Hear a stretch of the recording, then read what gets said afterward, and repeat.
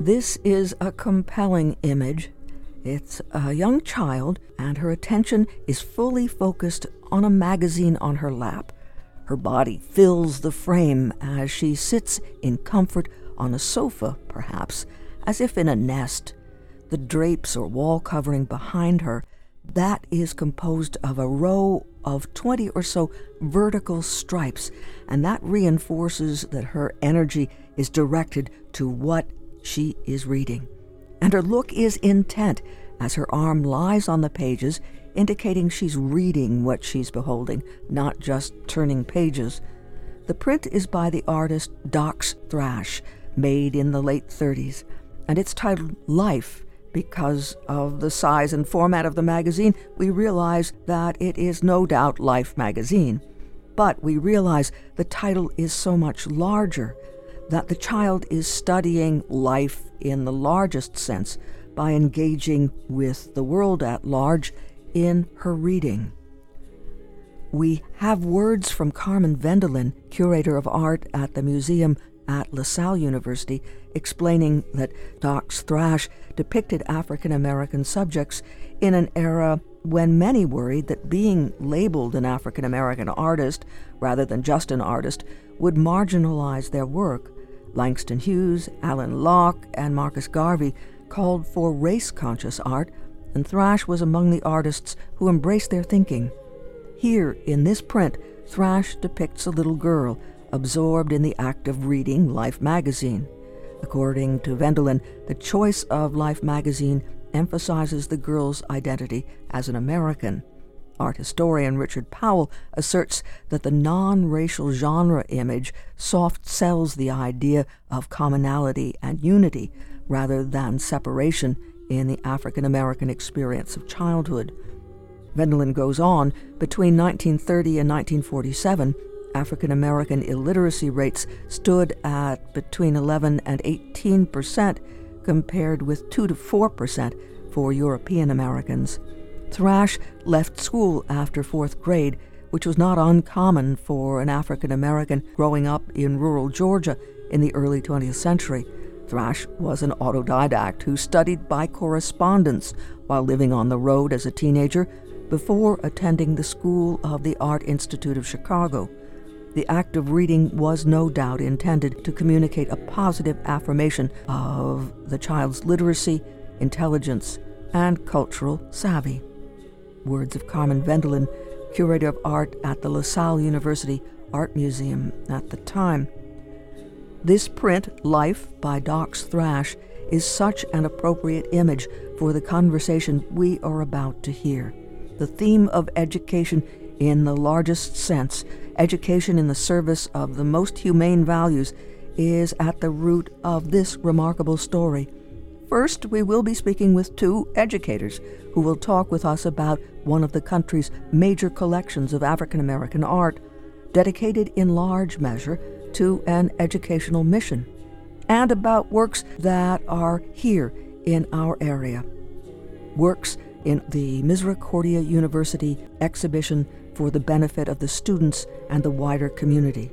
And there on campus, in honor of the memory of a graduate of Misericordia, because of the love and generosity of his aunt, Mrs. Harriet O'Banion Kelly, a retired teacher, who with her husband, Dr. Harmon Kelly, have personally selected each drawing, print, and painting in their collection for its ability to share African American history and creativity with others. We'll also learn about artists who were educators, about those who studied with masters and mentors to learn their techniques and find their voices. Dr. Lelaine Little is director of the Paulie Friedman Art Gallery and adjunct professor at Misericordia University in Dallas, Pennsylvania, just outside Wilkes-Barre, and she has worked closely with Harriet Kelly to bring 40 pieces of the collection to the gallery, where we can view them through April 10th. Dr. Little and I had a chance to speak by phone with Mrs. Kelly at her home in San Antonio, Texas, to learn more. It is my pleasure to introduce our audiences to Mrs. Harriet Kelly. She and her husband Harmon collected this wonderful array of African American artists from the early 20th century until the present. And when they started, they collected works really with the mind for their daughters.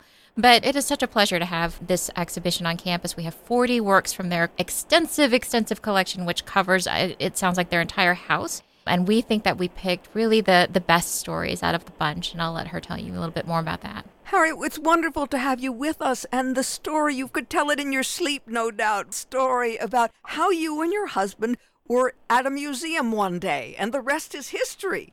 Yes, we were at the San Antonio Museum of Art in an exhibit that David Driscoll had curated. It was called Hidden Heritage, and it was exhibit of just all African American artists, which we never had been exposed to. So we were just really excited and thrilled to learn about this, and because we just hadn't been exposed to seeing such major works by African American artists. So we set out to try to find some of these artists, and we did do that. That was sort of how we got collected.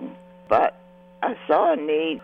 Some museums were not able to have the large canvases, and I thought of something that would be easier to transport, and that's why I organized this Works on Paper exhibition. I started out initially here in San Antonio doing presentations, exhibits for banks and USAA that's here. And then it grew. It got so I could no longer manage it myself, so that's when I reached out to Landau Traveling Exhibitions. So the pieces in this group are as early as the 1800s through, the 2006 and later. So it's very extensive. Shows about the great migration of blacks leaving the agrarian South to go to the North, industrial North, and this tells the story of the whole African American experience. And as you know, Eric, I always advise people to start small when they're starting a collection. And Mr. Kelly is a physician and Mrs. Kelly is a retired teacher. And they were really thinking about how to create a legacy for their daughters and really teaching themselves African American art history, because this was not widely available at the time. No, it wasn't. Couldn't go to museums and see these works initially among their collections. So it was sort of the beginning of showing African American art in museums and other institutions.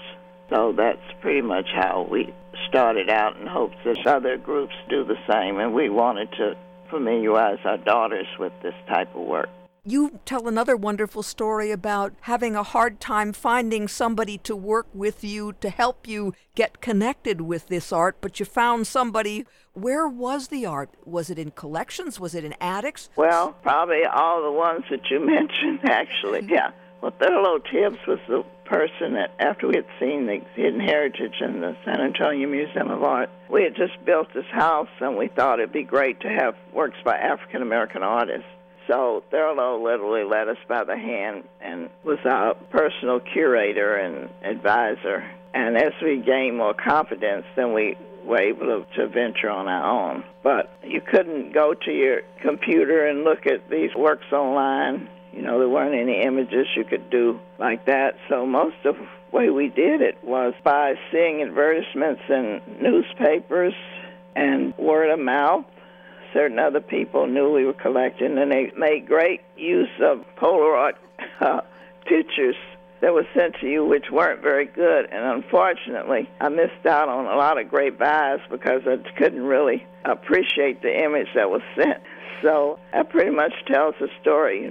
We had to become librarians, creating a very useful collection about African American artists, and all the catalogs that we could get that were done on African American artists. This is what we did. We studied and went to more exhibitions as they were being created in museums. So we just became good students of African American art. So that pretty much tells the story of how we got started. And Harriet, when you and I talked, now Harriet had mentioned Dr. David Driscoll, who was so instrumental in bringing to bear African American artists and the history of African American artists. And when Harriet and I were working on trying to figure out how to shrink their collection down so that it would fit in our space, we looked at one. I insisted on bringing all of the women artists to Misericordia, making sure we included all of them, and then really thinking about the variety visually. And Harriet, if you wouldn't mind talking about what moves you visually, what kinds of themes and what kinds of techniques were you looking for in this collection? Well, we were interested in portraying African Americans in the best positive way. So we chose a lot of family prints that showed the family together as a unit, husband and wife and children, and then also African Americans at work. Portrayed as being lazy and shiftless. So that was another theme that we chose. And then portraiture, just pictures of African Americans that looked very prominent, and sort of those themes. We have a couple of student-teacher relationships in the gallery. Harriet, did I tell you that I called Lionel Lofton in Houston? Oh, no. I did. We have his work, yeah. Yes, so he has a work called Embracing. That's a family. It's a mother and two older children, and then she has one in her arms. And I called him to ask him about what made him do that theme, and he said that when he was at TSU studying with Dr. Biggers, the emphasis of the program was to do families and in the style of Dr. Biggers, which is that very angular kind of pen work. And now he does abstractions. He does these really beautiful, colorful abstractions that look like layers of tissue paper on top of each other. And he's represented out in California now, but he's really excited to be part of this show. Well, that's great. I'm happy to know that. Yeah, a lot of early artists who started out figurative went to abstraction. And other collections, maybe not necessarily in this collection, I try to have examples of all types. Some started out doing prints and then all on canvases, and then some even sculptures. And there's some wonderful images of musicians or dancing. Ezra Couture, yeah, the dancers, yes. Mr. Couture was a very important African-American artist who just passed away shy of his 100th birthday. And he spent a lot of time in the islands, Haiti, and other areas, the islands off South Carolina, Gula Islands, studying the African-American women in particular. So that was pretty much his whole theme, was the African-American woman. So we're very proud to have several works, but this with the dancers was very impressive.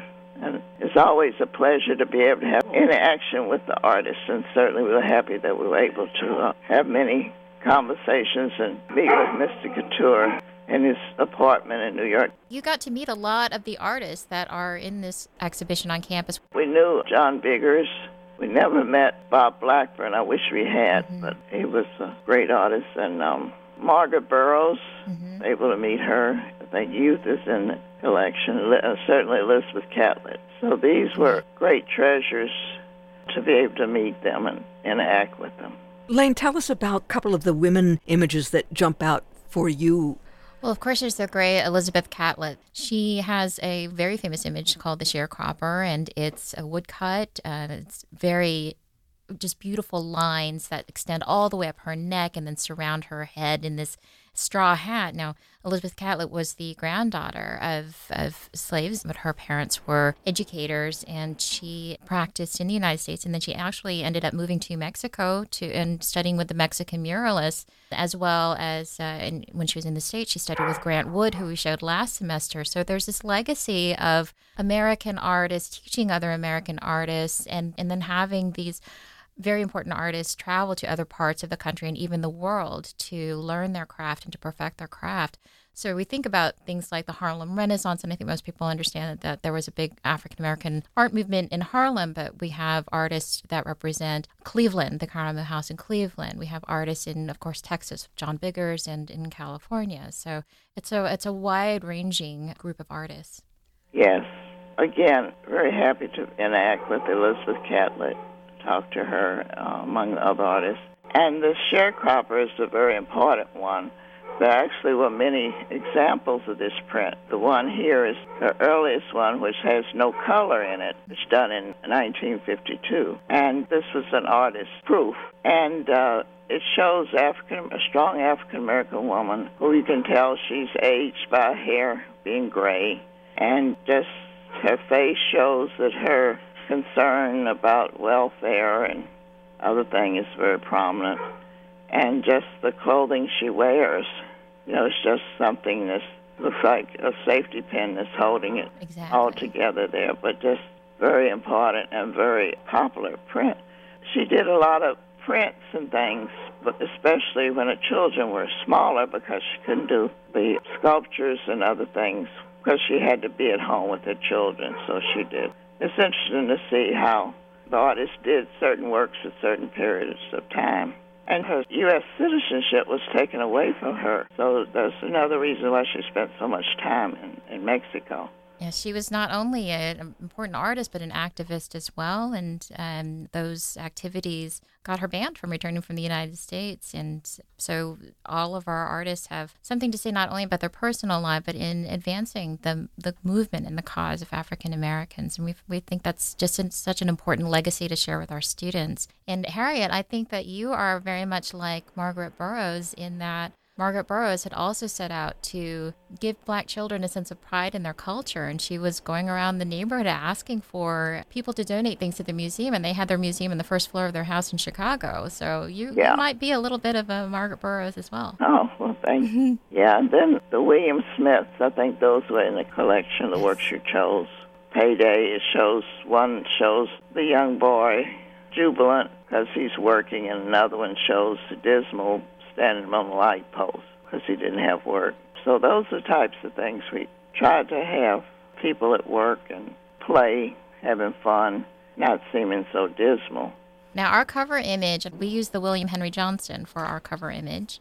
Oh, yes. Well, I so much appreciate that. And William H. Johnson was an artist that, because of the racial climate here, he became an expatriate and spent a lot of time in Denmark and actually married a lady there.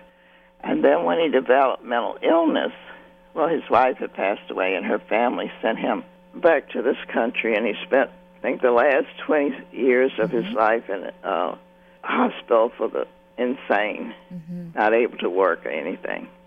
And his work after his death had to be rescued because it was about to be taken out of storage because the rental hadn't been paid. So we're very fortunate to have, actually we have 3 of his, they call them poussoirs. And a poussoir is a stenciled print. Yes, and others, we have etchings in here, we have all types of woodcuts.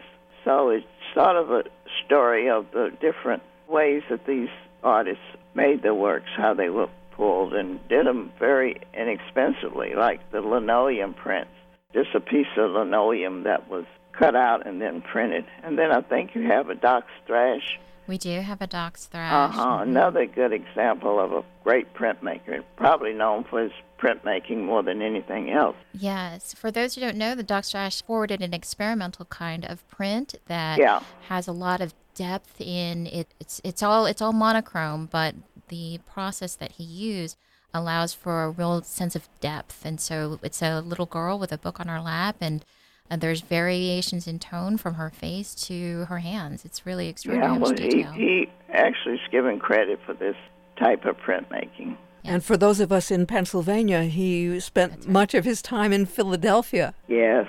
He became one of my favorite printmakers, and I have quite a few of his different works, which, again, is so rewarding for having these works, knowing what difficulties they had in selling them and not being appreciated. He was one of the ones that I got mostly from gallery owners in Philadelphia. For those of you who aren't familiar with print, we think of prints as being able to be easily reproduced, but in these processes, they're done so collaboratively and in such an experimental mode that sometimes you will pull a print, or in other words, lift the paper off of the block and maybe not do another one exactly like it. So in many ways, these are unique works. Yeah, and Blackburn was a great printmaker. And all these artists during this period, the Harlem Renaissance, if it hadn't been for the WPA, that never would have happened because that furnished teachers that were able to teach them the processes. Yes, the Works Progress Administration funded schools, they funded teachers, they funded artists to do public works, and that's how we have many the Roosevelt administration, yes. So very happy to have many during the WPA period.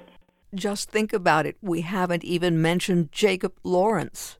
Well, he just is incredible, and some people, I remember my husband was saying that museums should already have a Jacob Lawrence in the collections and say that they just got one. It should have been there already. I agree. Because he's so great, and we've had a personal relationship with him. There was an exhibit here in San Antonio, and we had a luncheon for him and then a reception for him. So he and his wife were so generous and so kind.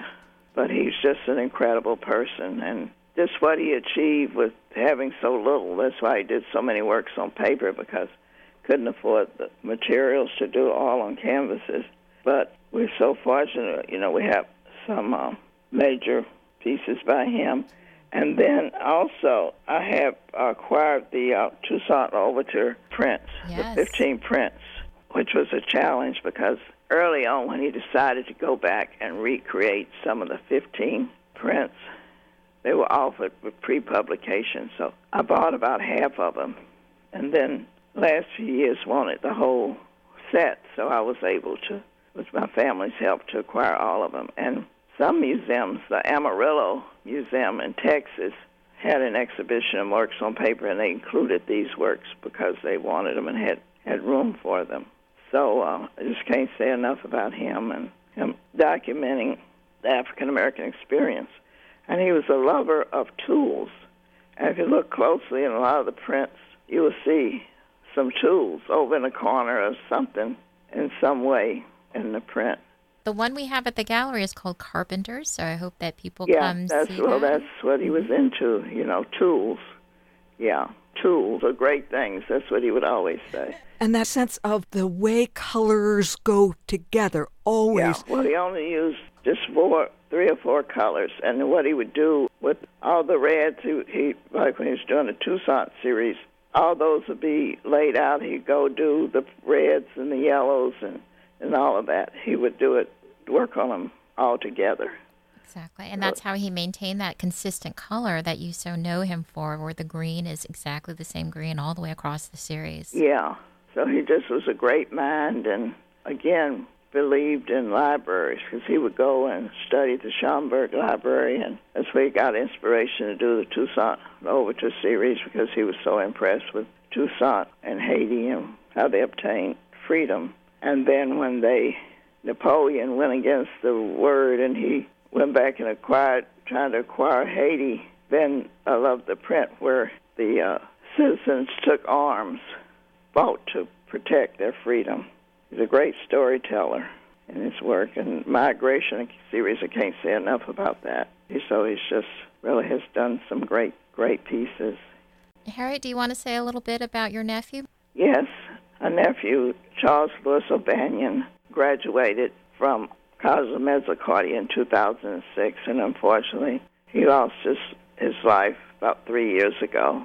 So I thought it would be a great honor for him to have this in his memory, and I'm getting photographs to send. His mother was deceased when he was an early child, and he had been married and was divorced, so it was just devastating, especially to his dad, who had given up so much of his time and energy.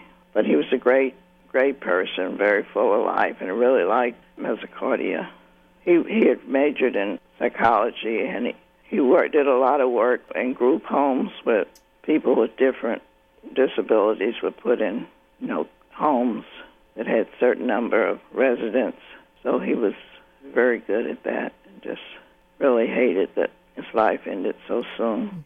Well, we're grateful that you would introduce us to him, too, as part of this overall conversation.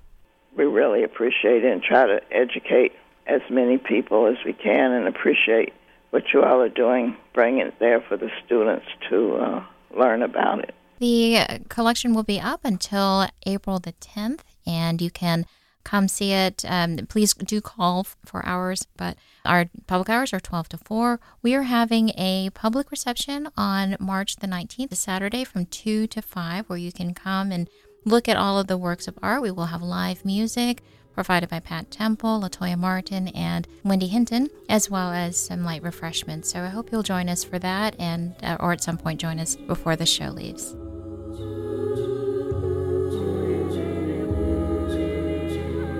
Dr. Lalaine Little, who is director of the Pauly Friedman Art Gallery and adjunct professor at Misericordia University in Dallas, Pennsylvania, just outside Wilkes-Barre.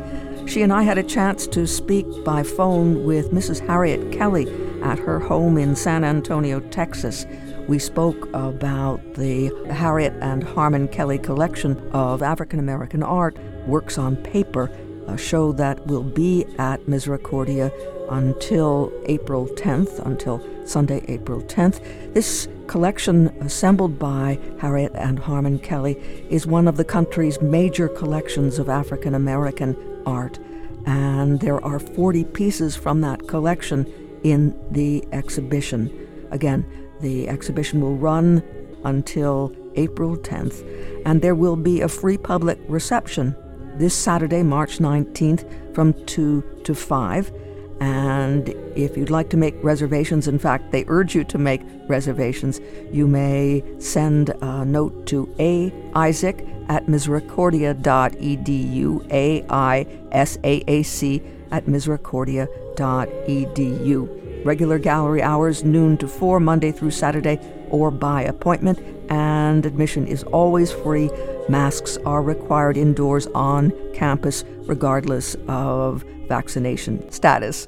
For more information on the web, misericordia.edu/art, misericordia.edu/art, and Misericordia is spelled MISERICORDIA, misericordia.edu/art, and that is the Harriet and Harmon Kelly collection of African American art, works on paper, an exhibition at the Pauly Friedman Art Gallery at Misericordia University, and that is misericordia.edu/art. And as we heard, Mrs. Harriet O'Banion Kelly, whose nephew Charles Lewis O'Banion passed away in 2019, was a graduate of Misericordia in 2006, and she has arranged with Lalaine and the university to show these works in his memory.